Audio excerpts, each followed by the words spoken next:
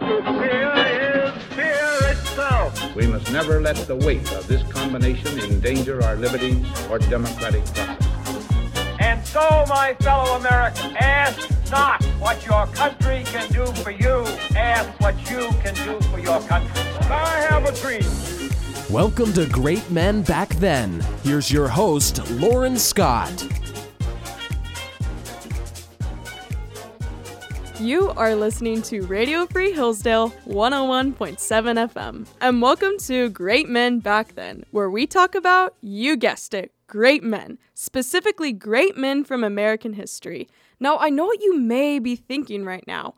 How can it be possible that a college student could possibly judge the character of some of the men in our history and call them great, especially when many of them had tremendous faults and made loads of mistakes?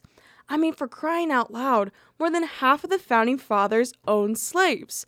My response to that would be this. Yes, many of our men in history were flawed and made choices that were most definitely not commendable. But I am here to give you the facts.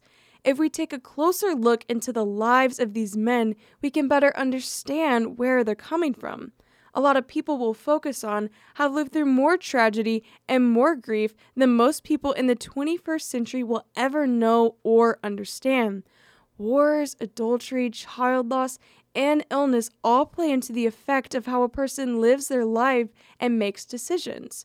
For greatness is not about the number of mistakes one makes, but the number of times one overcomes those mistakes and perseveres through hardships. If you have listened to a few of my episodes, you may have noticed that I do not necessarily follow any kind of order when I choose the men that I want to highlight. I like the liberty of not strictly following any kind of chronological timeline so that I can pretty much talk about whoever I want each week. However, I want to do something a little bit different for a few months. In the next 4 episodes, I will be highlighting certain American men who have fought in World War I. After those 4 episodes are complete, I will do another 4 episodes highlighting American men from World War II.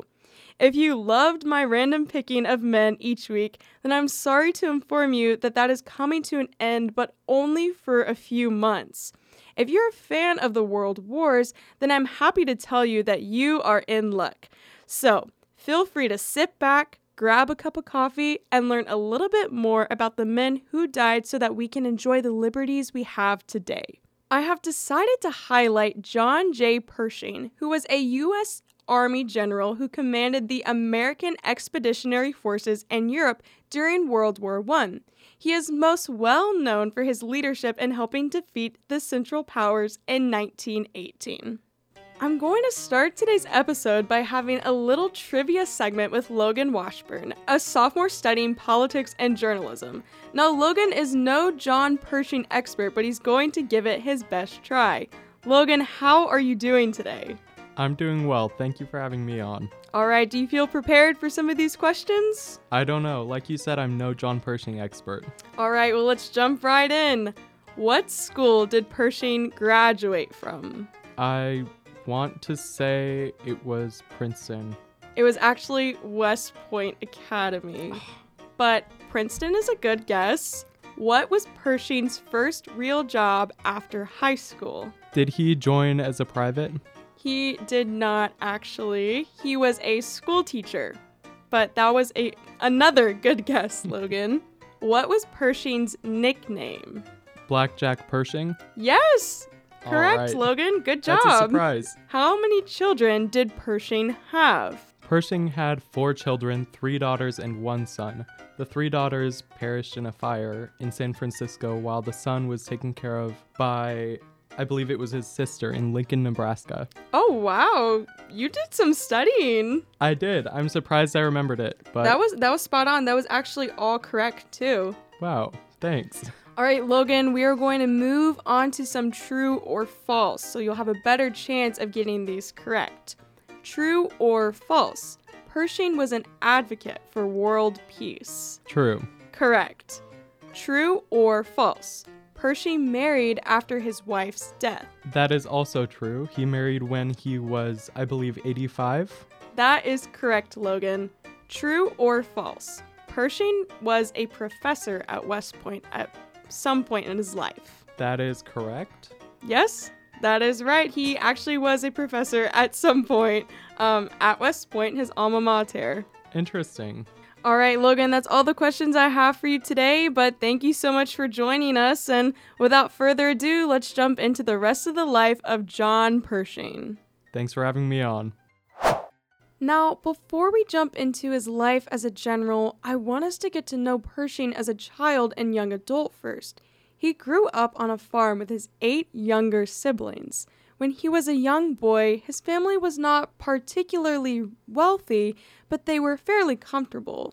With his father owning a general store, being postmaster of their town, and saving the profit that they would make from their family farm, this allowed them to get by as they were raising a family with 9 children.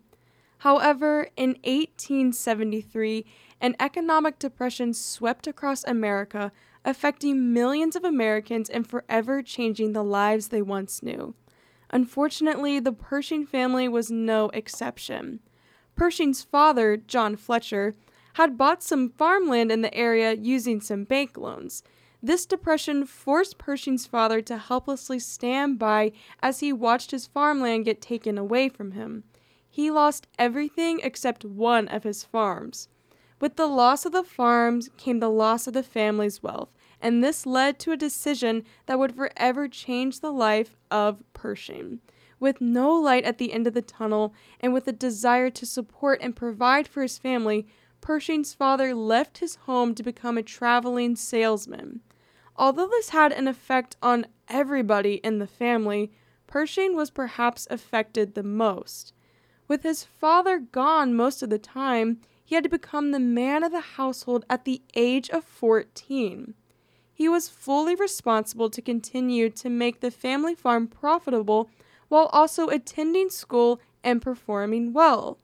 He did so with great perseverance until he eventually took on a job at Prairie Mound School to be a school teacher while he was still a teenager. Since all the money he earned as a young teenager went towards the support of his family, he had no money saved for college by the time he was old enough to attend. Although teaching was not Pershing's ideal job, he took on this role so he could save enough money to attend school. After a couple years of teaching, he finally earned enough money to attend college at Kirksville Normal School, which is now Truman State University. Upon graduating in 1880 with a teaching degree, he returned to his first job at Prairie Mound School, but he soon learned that he no longer wanted to pursue teaching and that he wanted to pursue law. He then returned to his alma mater to study law. However, his time spent back at Kirksville did not last long. Upon seeing an advertisement for the U.S. Military Academy at West Point, he decided that he might as well try to gain his education for free. He studied immensely for the entrance exam, and his younger sister Elizabeth even helped him study for it. It was very intense, for only one person in the congressional district would win an appointment. Pershing earned the top exam score by a narrow margin and entered West Point in July of 1882. Now, it is because Pershing was a very hard-working man and he was very diligent that I am featuring him on my show, Great Men Back Then, on Radio Free Hillsdale 101.7 FM. At this point in Pershing's life, I would like to take a step back and think about all the details that allowed this story to unfold. If his father had not become a traveling agent, he never would have had to step up to the plate and be the man of the household, which taught him invaluable lessons concerning responsibility and perseverance, 2 things which made him an outstanding general. If he never happened to see the advertisement for West Point, then he would have ended up studying law, and the chances of him becoming a general would have been very slim. All of these small decisions and even some major disappointments led to the biggest decision Pershing would make that would eventually lead to making history in America. Now, Pershing is at West Point Academy, and one may think that he'd be at the top of his class since he is so studious and hardworking, right? Well, that is not exactly the case. Pershing's first year at West Point was actually very challenging for him, and he did not do well in most of his classes. However, this did not stop Pershing from his determination to succeed. By the time he graduated in 1886, he graduated 30th out of his class of 77. Now, although this does not sound like a tremendous accomplishment, if we consider how poorly he did his first year, then we can understand that this is something to be proud of. I'm going to skip ahead a little bit in Pershing's life because I really want to cover the main highlights that I found to be super interesting. In 1896, Pershing was assigned to the frontier with the 10th Cavalry. This was an all-black regiment because at the time, blacks and whites were actually separated in the military. After serving with the 10th Regiment, Pershing was actually assigned to teach at West Point, and this is where his students gave him the nickname Black Jack because of his time serving with the 10th Regiment with the black soldiers. Not much longer after Pershing had started teaching at West Point, the Spanish-American War broke out, and he was again assigned to lead the men of the 10th Regiment.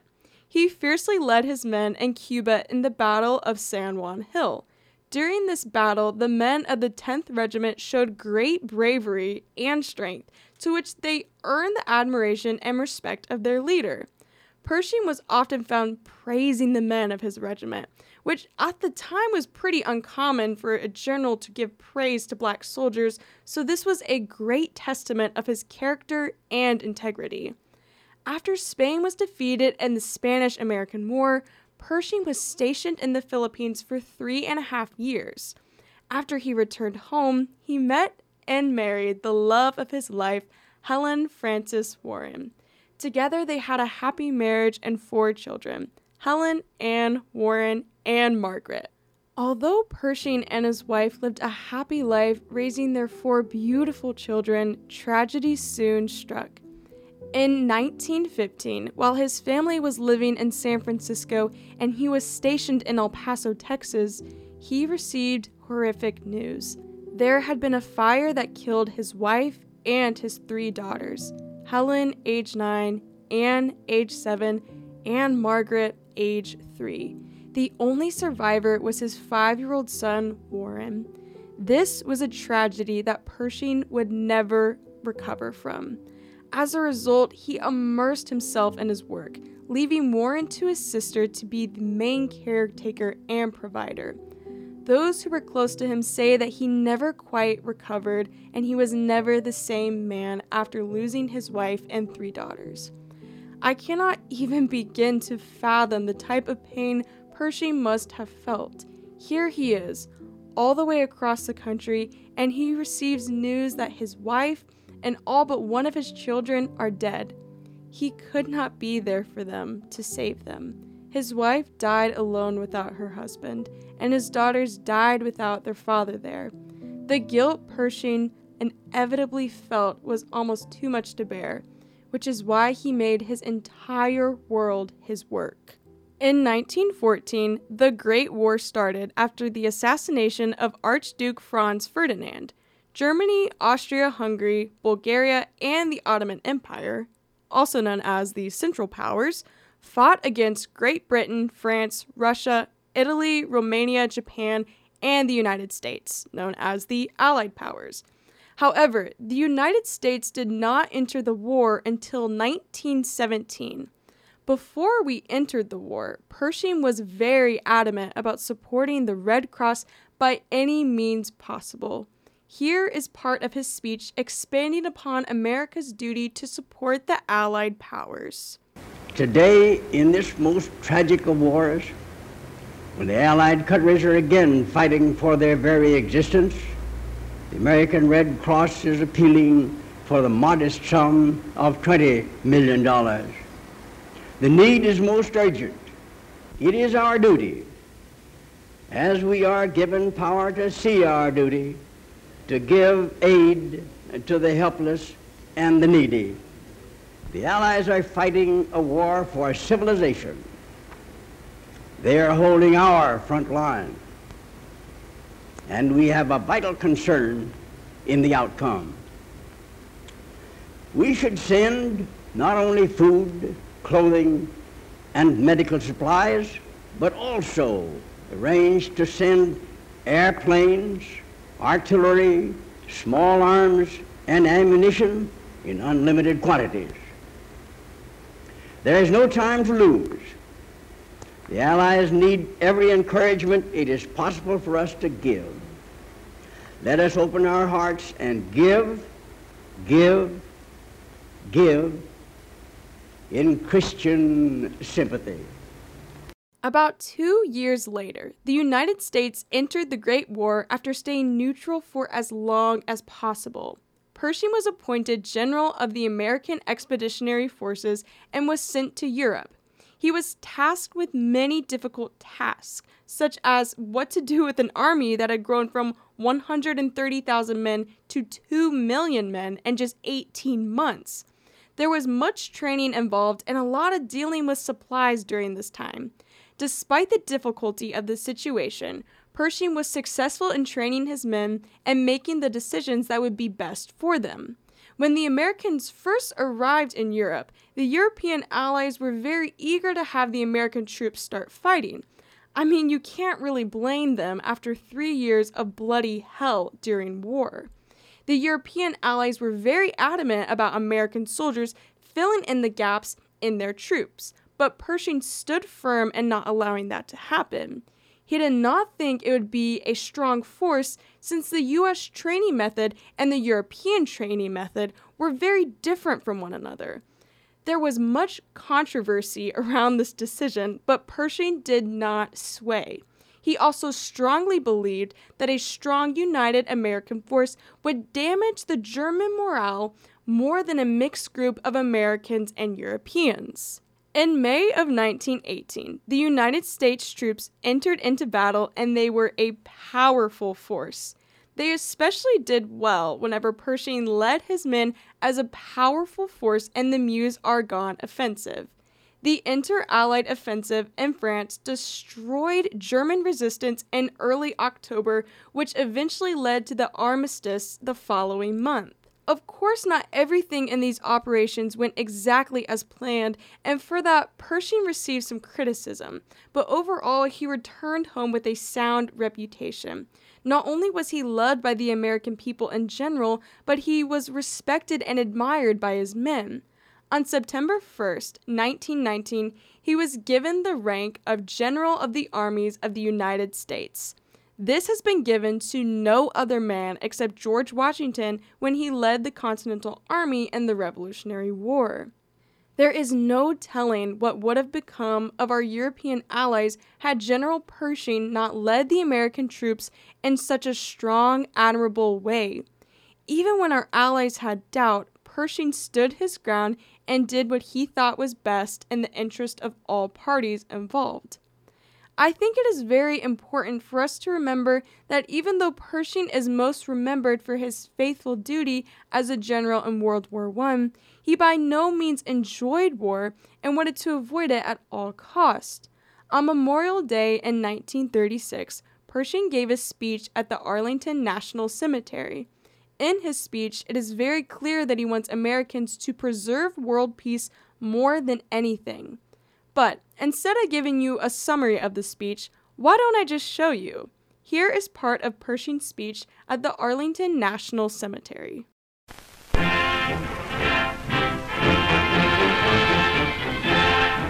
The President's wreath symbolizes the memorial tribute of a nation at the tomb of the unknown soldier.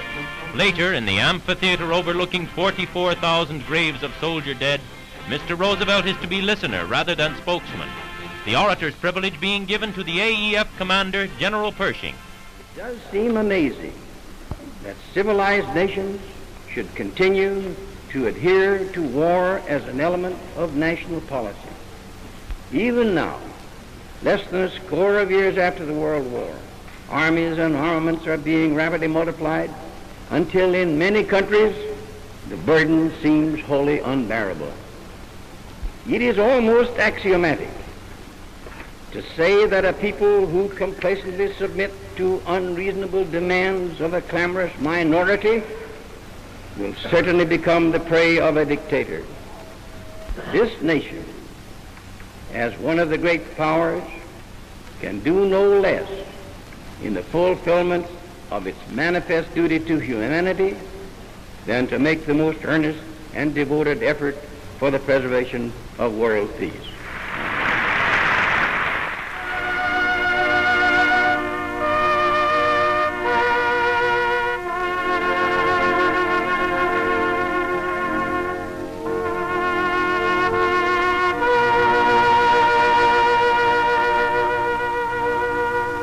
I found this speech to be particularly moving because even though he gained all of his fame from fighting in war, he did not want this to be America's identity.